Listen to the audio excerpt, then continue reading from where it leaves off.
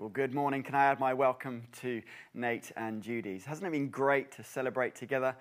What a year. In amongst all of the pain, all of the challenge, all of the hardship, God has been faithful. And isn't it good to see some of the good things that he's done in amongst all the ways that we've also messed up and got things wrong along the way. And today, as Judy and Nate have mentioned, we continue our human series where we have been going back to basics, back to the very beginning.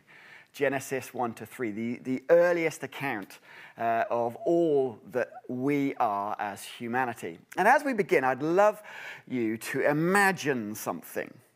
Imagine for a moment that in 5 minutes' time, the entire contents of your phone or computer or iPad or whatever will be made public for the whole world to see. Every text message, every WhatsApp, every email, every website you've visited, everything you've watched, everything you've written, everything you've bought, every note you've taken down, public for the whole world to see. In 5 minutes, anyone will be able to look at it. How would you feel? Now imagine adding to that, not just those text messages that you've sent, those WhatsApp messages that you have sent. What about those that you drafted and never sent? The emails that you wrote and then you deleted. Those phone calls you wished you'd made. Those notes that you scribed down and then deleted. Everybody could see those and hear those. How would you feel?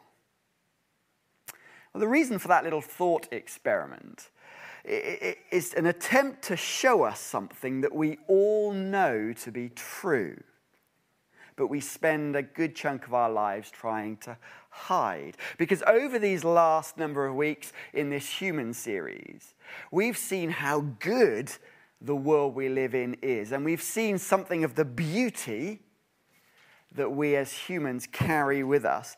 And then last week, Judy began to show us something that we also know to be true. That in amongst the beauty, in amongst the glory, in amongst the preciousness that we all carry, there's some flaws, some wounds, something deeply wrong. And these images that Stuart Tonge has been kind of creating all through these weeks has been brilliant, particularly this one that kind of unpacks something of Genesis chapter 3. And we called this series Human because of the Rag and Bone Man song a few years ago. A brilliant song all about kind of a relationship and some of the challenges that have gone wrong. With these lyrics, I'm only human after all, don't put your blame on me. It's an honest statement. Don't expect perfection because I'm only human. And behind those words, we see something that we see described in these early chapters of Genesis. In amongst the beauty and the amazing world we live in amongst the hints of glory that we see within ourselves and the majesty in every single person, we know that we're not the gods that we sometimes pretend to be. And as Judy looked at last week so powerfully, one aspect is the shame that we carry in the way we try to hide. And today I want to reflect on 3 things that I think help us build on that and get a handle on this problem that we all face. You see, one of the things about church and about Christianity, there's an uneasy relationship with a key word that we don't like using, and that word is the word sin. And we either think of it as a sort of naughty but nice type thing. You know, slimming groups talk of sins, or club nights are sin. You know, sort of naughty, bit nice. Or we think of the word sin as a sort of judgy, condemning word. That act is a sin. Them over there are sinners. Harking back to the sort of street preachers, all fire and brimstone. Well, I want to suggest that what the Bible says about sin, and as we see in Genesis chapter 3, is really good news for all of us. And if we get this right this morning, I think we'll have a healthier attitude to ourselves, a healthier attitude to each other and our relationships and every interaction we have, and ultimately a healthy attitude and relationship with the good, gracious God who is behind all of this. So we're going to see three things. We're going to see the diagnosis that we all have, the journey we all take, and then the choice that we all face. And we need to see something of the bad news to see quite how good the good news is. So firstly, the diagnosis that we all face. Today, here in the UK, it's Census Day. Have you done yours yet? The purpose of that is to get a snapshot of our whole country on any given day. But if I had a chance to redesign the census, there's one question that I'd love to introduce to see what people's reactions would be, and it's this. What are you trying to hide? It'd be interesting if people had to write that down. What are you trying to hide? What feedback we would get? What attitudes, what experiences, what fantasies, what habits, what behaviors would utterly shatter your life if other people found out about it? Well, we find the root of that challenge in the book of Genesis. Because in Genesis chapter 2, we've got this description of God creating the world. And in amongst all the beauty, there's one restriction, just one guardrail that God gives. Genesis chapter 2, verse 16. And the Lord God commanded the man, "You're free to eat from any tree in the garden, but you must not eat from the tree of the knowledge of good and evil, for when you eat from it, you'll certainly die." Here they are. God's given them this amazing paradise, amazing food, all they ever need. They're there, two perfect specimens of humanity and naked to boot. It's kind of like Love Island, all the good bits without the bad bits. And there's just one thing that you don't do. Why? For your own sake, for your own safety, just don't do this one thing. And so we get to chapter 3 of Genesis, and what do we see?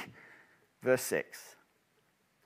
When the woman saw that the fruit of the tree was good for food and pleasing to the eye and also desirable for gaining wisdom, she took some and ate it. And she also gave some to her husband who was with her, and he ate it. The one thing in amongst all that they had, the one job they had to be careful about, and they decide to do it. And what the writer is getting at in this amazing moment is one key truth that underpins everything about us. What's really going on is not about an apple or not so much about a serpent or things like that. There's something much more profound. What Adam and Eve are doing as they take that fruit is they're simply choosing to be their own gods. And it's that underpins so much of the rest of the Bible, and we know underpins so much of our stories. We can't stand the idea of not getting what we want. The diagnosis we all have is that. I mean, I've often wondered about the tree. I mean, what was so special about that tree? And what does the fruit represent? I mean, what's the big deal? I mean, why does it have to lead to death? What's going on? It's just fruit, isn't it? But I've begun to realize that perhaps that's the point. This isn't about tree or about fruit. In that moment, we've got a very vivid picture. You see, by not explaining why they shouldn't eat the fruit, and by not explaining why it would have such devastating consequences, God is simply asking them to trust him, to take him at his word. He's proven himself to be so good and kind and full of grace and provide for all their needs. And so trust me, he's saying, if they have to know why before they choose to obey, if it has to make sense to them before they choose to obey God, basically God's no longer calling the shots, they are. And so we see in this act, it's not just a sort of minor, naughty little transgression. like eating cream cake or using a naughty word. No, they're effectively saying, thanks for getting us this far, God, but I know better than you. I'll take it from here. And that's why it makes sense that the consequence is so serious. After all, if he's the giver of life, he's given them the very breath in their lungs, all that they need. And if they're therefore turning away from the one who gives life, the source of all life, the only consequence is death, because it's therefore now on their shoulders, and they can't give life. The moment we turn away from the source of life, we're heading away from life itself. It's a bit like saying to an airline pilot, go on then, off you go, I'll take it from here. I've had enough of you. It's not going to end well, is it? And so, friends, this simple diagnosis that we all have is it's not so much just specific bad acts or ways that we can use to kind of judge other people's morality. No, when the Bible talks about sin, it's better to think of it more like a virus that infects us all. And sure, there are specific symptoms that we see in our life and around the place, but those symptoms, those acts, aren't the real deal. It's the underlying virus of us wanting to be the gods of our existence. This struck me a few years ago. When my son Noah was probably about 3 or 4, we lived by a busy road. And we'd, of course, always told him from the moment he started walking, be careful of the busy road and don't go on the road and all of that. And yet one Sunday, I remember it, some friends were visiting. And he decided to quickly run across the road without looking. And my sort of, stomach went through my roof, or whatever the saying is. Fortunately, there were no cars coming, but he'd been given one guardrail for his own safety. And he didn't necessarily understand the consequences of it, so he just chose to go against it.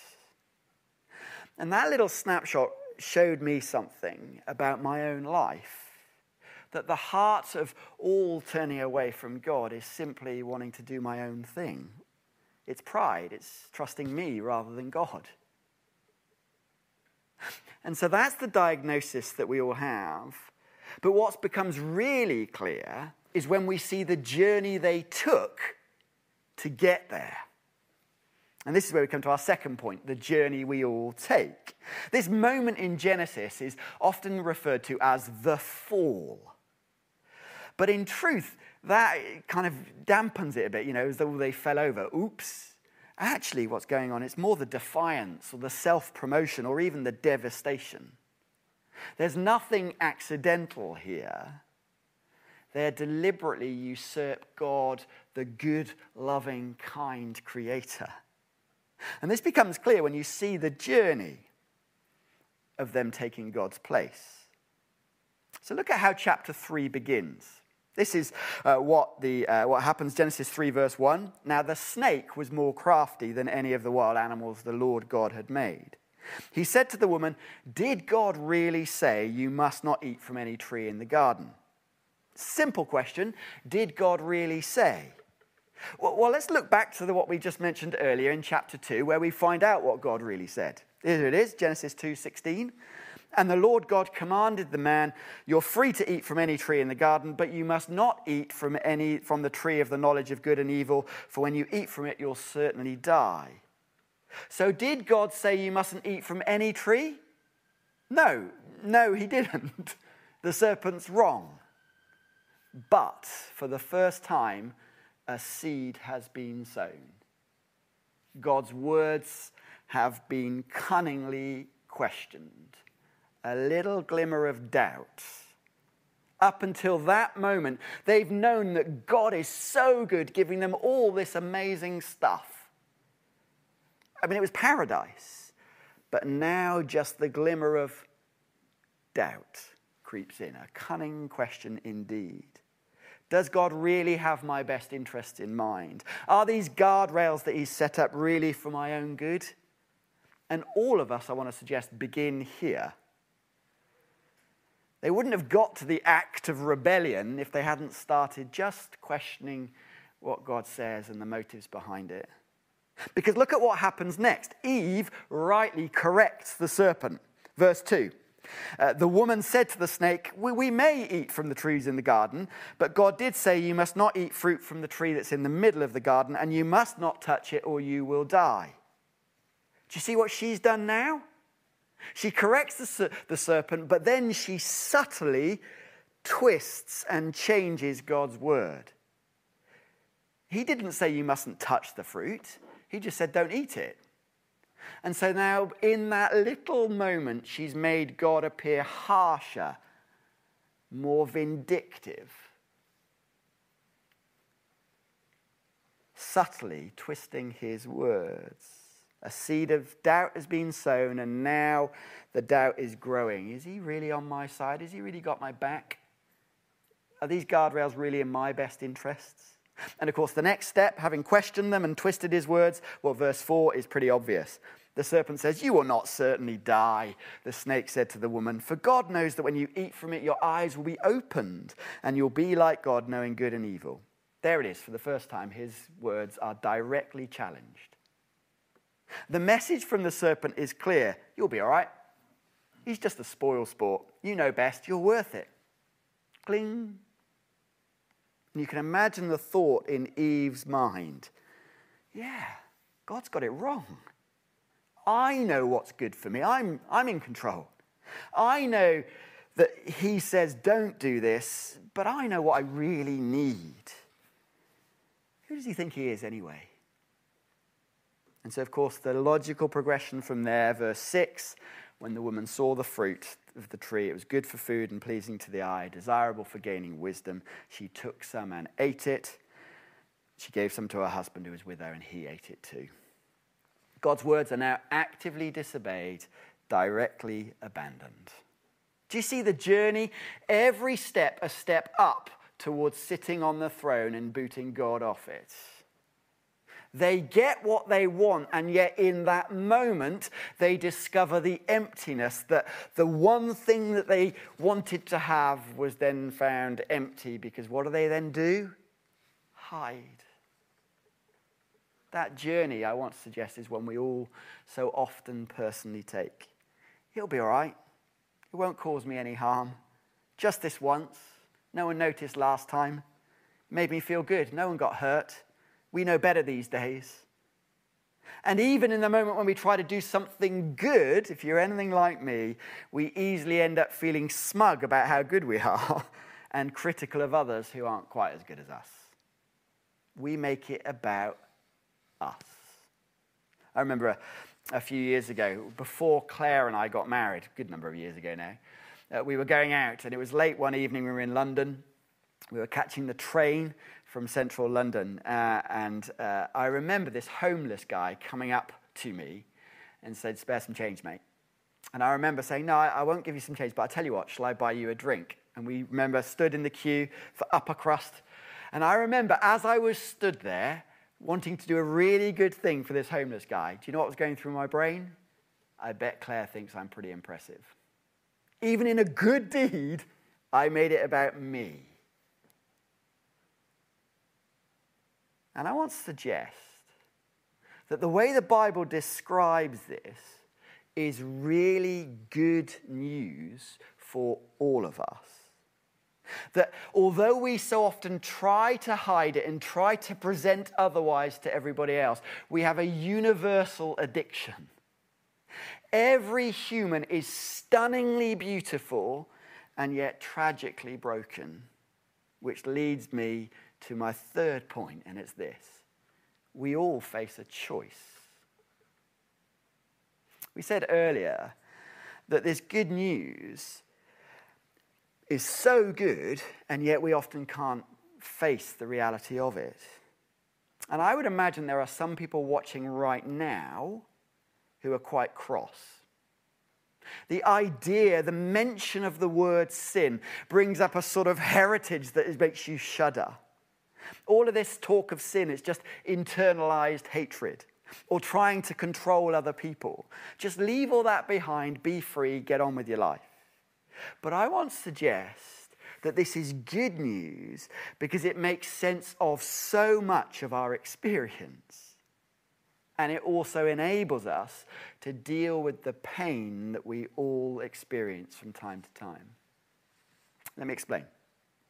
C.S. Lewis was once asked about why it was that so many people who don't believe in God, atheists, why are they such good people? His answer was stunning. He said this, well, they have to be good, don't they? If you don't believe in a God who forgives, you're damned to unrelenting goodness. Damned to unrelenting goodness. Wow. I think he's got a point. Just look around our culture right now and you see outrage everywhere. And while some of the things are obviously right corrections about injustice, I can't also help but think that some of the outrage is about defining who is good and who isn't, who's in and who's out. And of course, it's always the people who happen to agree with me, whatever the particular viewpoint is. The famous singer-songwriter Nick Cave described this brilliantly recently. Listen to these words. He was talking of the outrage we see on social media and all around the place, and he wrote this. The once honourable attempt to reimagine our society in a more equitable way now embodies all the worst aspects of that religion has to offer, and none of the beauty. Moral certainty and self-righteousness shorn even of the capacity for redemption. It's become quite literally bad religion run amok. He said this, mercy is a value that should be at the heart of any functioning and tolerant society. Mercy ultimately acknowledges that we are all imperfect, and in doing so allows us all the oxygen to breathe, to feel protected within a society through our mutual fallibility. Without mercy, a society loses its soul and devours itself. That's an incredible quote. And what he's getting at is this. It's only when we acknowledge that we haven't got it all together, that we're flawed. It enables us to be kinder to ourselves and kinder to those around us. And I would guess that there are some right now who are almost overwhelmed with despair, that you can't seem to shake that habit. Or you feel that somehow others seem to have it all together and you're the odd one out. And you're doing your best to pretend that you've got it all together, and you know deep within you there's hidden stuff that you even shudder at. Or simply you spend most of your time comparing yourself to others. And for others of us, it's maybe we don't despair at ourselves, but it's others that we despair at. You know, it's so easy to criticize others. And yet, if you're honest, you know you haven't got it all together. Or in our relationships, we're constantly disappointed at other people, our partner, our friends, our parents, our colleagues.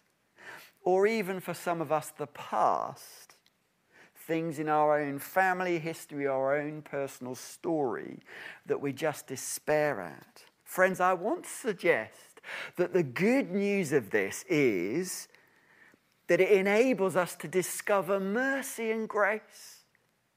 If we deny the brokenness and flaws, we've got to have it all together all the time, and we criticize others when they don't seem to. A while back, as I head towards a close, I was speaking to someone from a different faith. And they believe that God basically weighs your good deeds versus your bad deeds and decides whether you're righteous enough or not. And this person was an amazing person, doing some breathtaking things for the community. A lovely, lovely person, doing really good. But I remember us discussing with him thinking this, I'm not good enough to have your religion. I can't bear that because I know what's within and I'd simply have to pretend all the time. And I wonder if that's the discovery that Adam and Eve make. That they get all that they want, and yet they discover that it is empty, and so they have to hide. Friends, the heartbeat of Christianity is this: that we haven't got it all together. We don't need to pretend. And friends, that's the kind of church we want to be, where we don't present we've got it all together, but we present and show the one who can do something about it. Because, friends, we face a choice, and it's this. Do you want to try and be your own God and sort it all out? Or do you want God to sort out the mess that we're in? That's it. Because later on in the Bible, we read some amazing words in which Adam and Jesus are compared. Paul writes this in a letter to a church in a place called Corinth. He said this: "For since death came through a man, Adam, the resurrection of the dead comes also through a man, Jesus. For as in Adam all die, so in Christ all will be made alive." Do you see the choice? Do we try and substitute for Adam? And we want to be our own gods and go the way we want to go? Or do we want God to sort it out? And friends, the good news is this: God so cares about you, so loves you, so wants to rescue you that he has done something for you when Jesus stepped in your place. And the response is this. There's another Bible word. The word is repentance. And again, sometimes we don't like the idea, but simply that means to turn around, change your mind. What we're simply saying is this: the choice is yours. Do you want to try and be your own God? Or do you want God to be God? And let's turn around from walking our own way away from him, and let's turn towards him and say, God, I want you in my story, knowing that as I do so, there's amazing grace lavished on us by our loving Creator God. So I'm going to pray for us. And you may find it helpful in the stillness to close your eyes. You may want to hold open your hands. And I'm simply going to pray asking that God would help us turn to him. And in your own words, whatever that is, you may want to say something similar to say, God, I turn towards you. Let's pray. Lord, we thank you that when we realize we haven't got it sorted, we thank you we can turn to you and see that you've done something about it.